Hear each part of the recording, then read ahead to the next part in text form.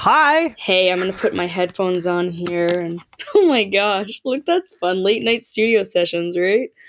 Yeah, you have a nice white background, actually. I do. Well, it's just a wall, and I just kind of adjusted the light so that it actually is like, oh, this is actually not too bad Yeah, for you look like a passport photo. perfect. Perfect. That's what I'm going for. Official. Hey everyone, Adam here. So, as most of you are probably aware, Canada has been on fire this summer. And those fires have become an ever present fact of life for so many people, including some friends of the show. I recently had time to catch up with my friend Fern, who heads up a land-based learning center in the interior of British Columbia called Earthkin.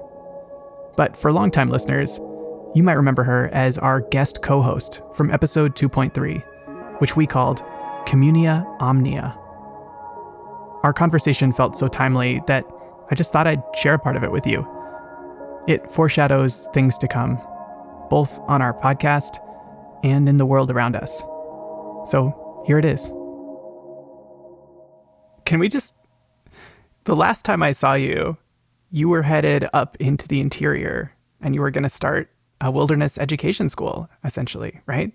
So that is the last time I saw you. Yeah, I was just embarking on that, and I'm a few years in, so there's been a lot of passion, effort, and all that's gone into it. Oh, I bet. Has it been what you wanted it to be? Yes. When I feel into the potential of that place and building a really strong network of people connected to the land, it's becoming a lived reality. It is a lived reality. And so I still am in that vision, making it come to life. Yeah. And where exactly is your school located? In Ponderosa Pine, Douglas Fir Country. So it is more of an interior ecosystem. Statlium territory in between Pemberton and Lillooet on Anderson Lake. I've been running adult courses there this past year, which have been delightful, just being in that work and being in this very wild place and bringing people to that wild place to really connect with each other and with nature. And actually, just a couple weeks before the fire came through, I had brought this big dream vision to life of this 100-person ancestral skills gathering, which is called Earthkin Gathering. And it was a week-long gathering that happened on the land, and just seeing people camped out there and sharing and learning really old skills of land-based living. And that was just earlier this summer? Yeah, it was over the long weekend in July. So it would have been, I forget the dates, like June 30th to July 5th. That feels like yesterday. I know. Like I know what I was doing that weekend. And the funny thing is during that week, the fire ban was rescinded because there had been enough rains that had fallen the week previous. So we actually got to enjoy outdoor fires. And then the very last day of the gathering, the next day, the fire ban was put on again. 2 days later, that's when that tiny little Casper fire started 10 kilometers from us. And we thought it wouldn't get to us because my really rudimentary understanding of fire behavior was that fires just generally move upslope in the direction of the wind. And because we were downslope of where the fire was initiated, I think we were under the false sense of safety that it just wasn't going to get to us. But in these times where we're having climate trends in this particular region of the world of long periods of hot weather, it was just the perfect recipe for this fire to just get completely out of control. And the night when we really realized it was going to hit us, the winds were so powerful, and we were watching this fire. It was a kilometer away from us. We're looking up at the ridge above our place. We live on this large lake, 28 kilometers, and at this point the fire's burning from the lake to the alpine, like the entire mountain slope, just roaring across. And so the wind picks up. We're looking up at the ridge at nighttime, and I'm familiar with this ridge. I've walked this ridge many times before, and I know there's old growth ponderosa pine and Douglas fir, and I knew it was those trees that this fire was just candling up. And just watching this spectacular, terrifying show of these old growth trees shooting up into like literally 200-foot flames in the night sky, and just this awful sound, just and then it was a crown fire, and it was just like racing across the ridge. And in that moment, I was terrified. I was like, we are going to lose everything.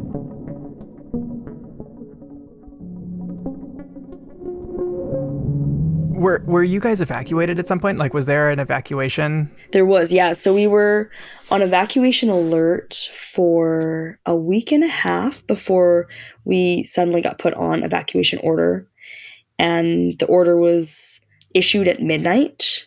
But you decided to stay. We did, yeah. So when the evacuation order was issued, we did have the police come down to our place with the fire warden, giving us the official, like, it's time for you to leave. And we were giving our responsive, we're going to stay and defend and protect our property the best we can. And actually the night of when the fire was like really descending towards us, we had the incident commander of the wildfire actually boat in and walk up the steep hill towards us and plead with us to leave. And he shared with us that he was from Lytton. We all know the story of Lytton. And yeah, he was just like really just giving us a reality check. Like, hey, these fires can kill people.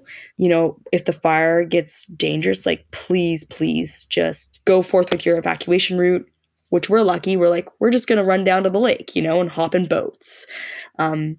But I don't know, I don't know what it's like to be in a crown fire or to be asphyxiated by smoke. Like, these were all fears that were like, this is a potential situation we could face in choosing to stay. What was the decision like? Like, was it a no-brainer, or did you have to kind of struggle with it? Once I had made the pivot to be like, okay, this is what we're going to do, it was easy for me to be like, this is what I'm committed to. And we were as organized as we could be. Yeah, it was an excellent team. So I think having that solidarity was really helpful. And we really care about our home. That was the other thing. It was like, this is the dream of my lifetime, to be able to have a relationship, to have access to land in that way. So for me, everything was on the line.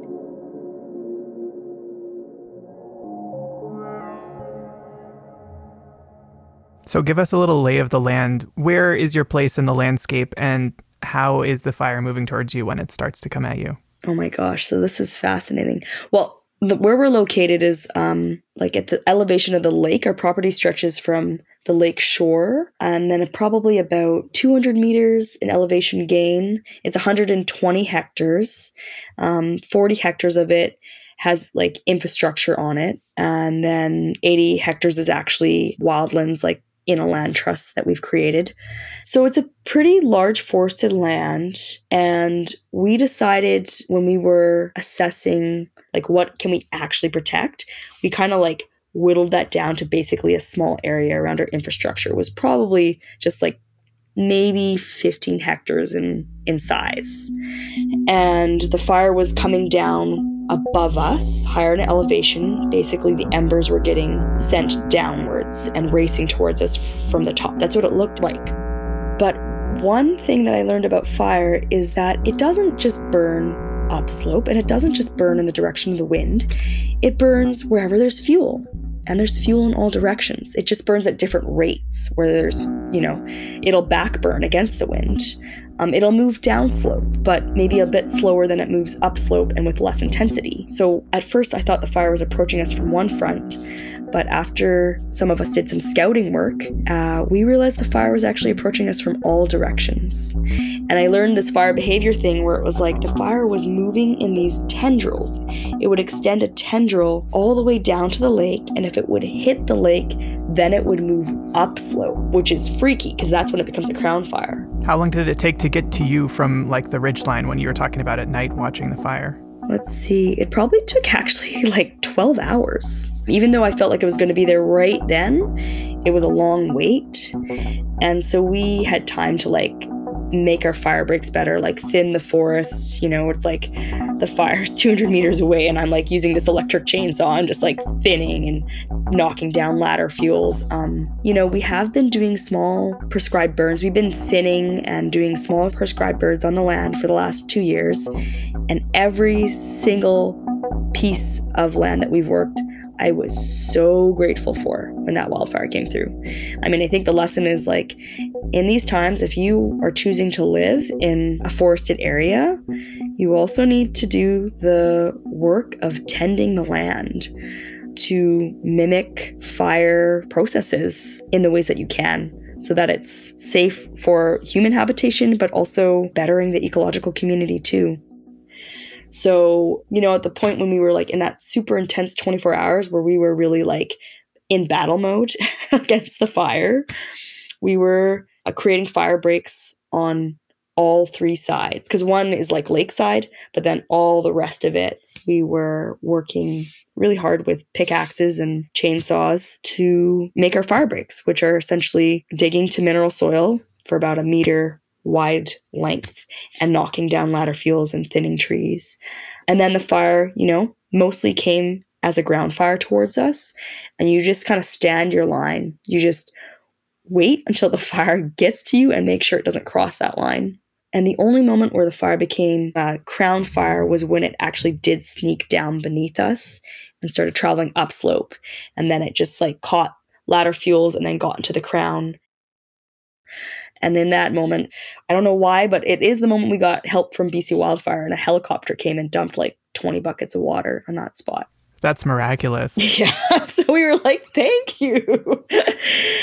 And all to say, like, what I will also share about what allowed us to succeed is that we really had a very supportive network and a lot of people that have become connected to this land that really value both the place and the people. And it was just this incredible flood of support where people were arriving on boats, like by the boatload, as hands on the ground, boots on the ground, and bringing us like hundreds of meters of hose and more pumps and food and pickaxes and anything that we needed, which is just really lucky and also very privileged that we received that kind of support in a very quick response time. I mean, you're out there doing village building, right?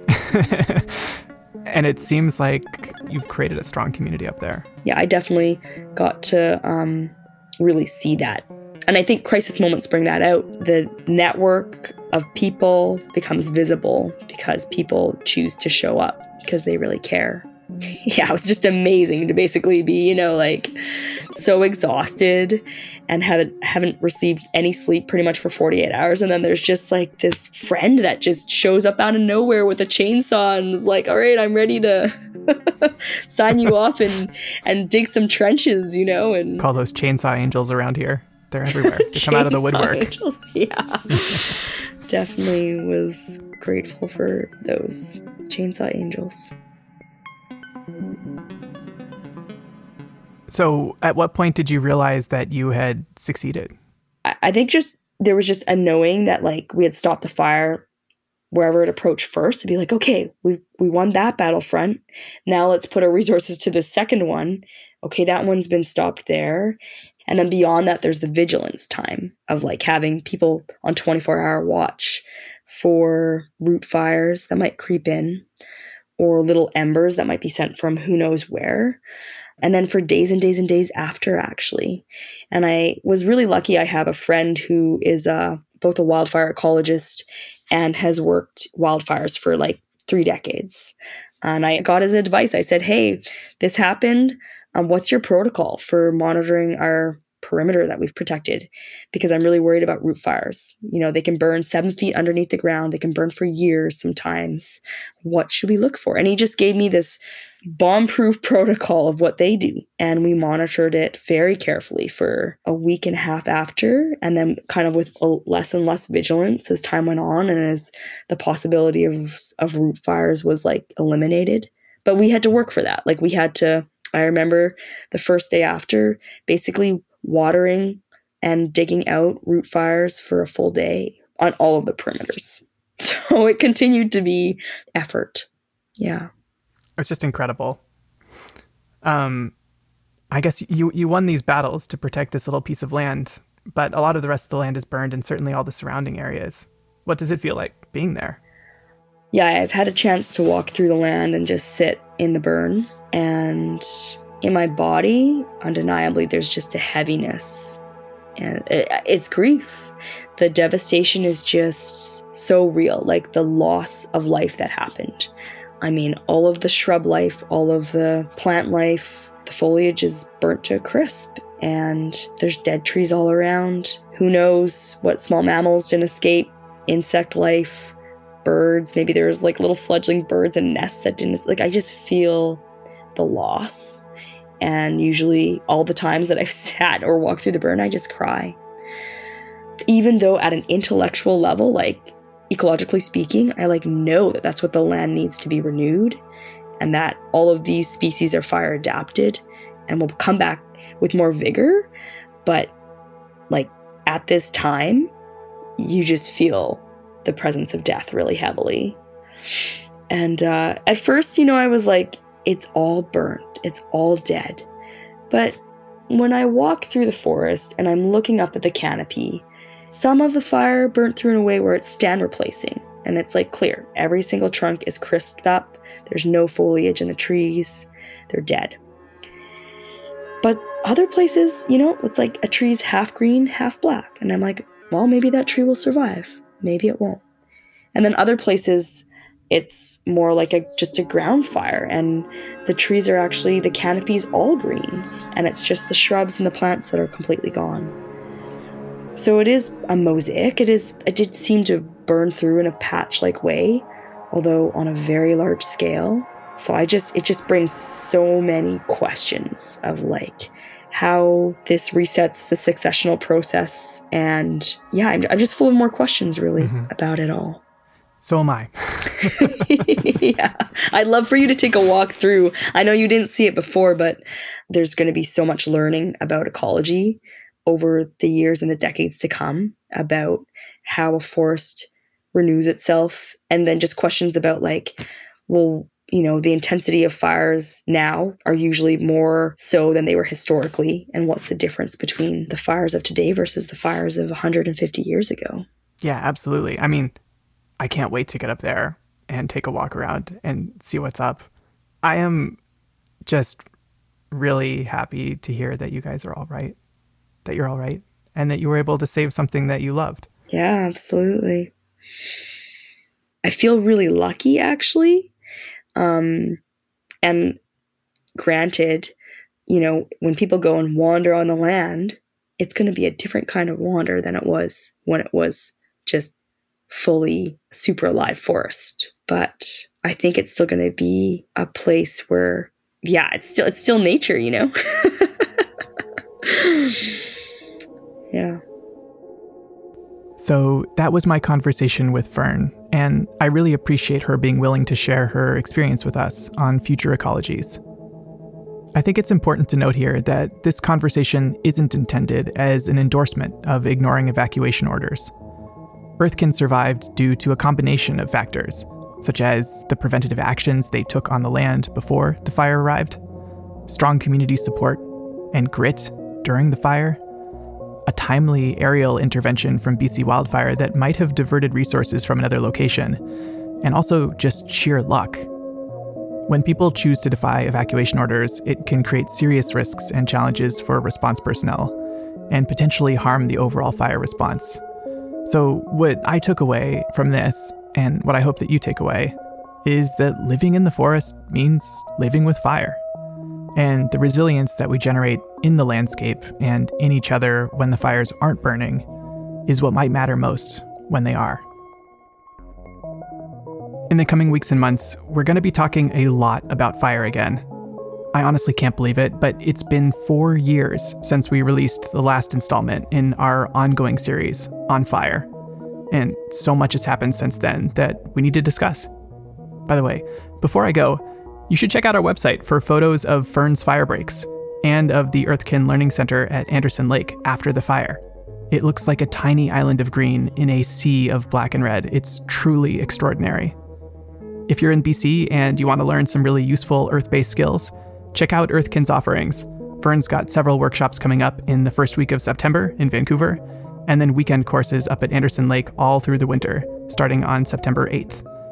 You can go and see how the land is recovering for yourself and meet some great people.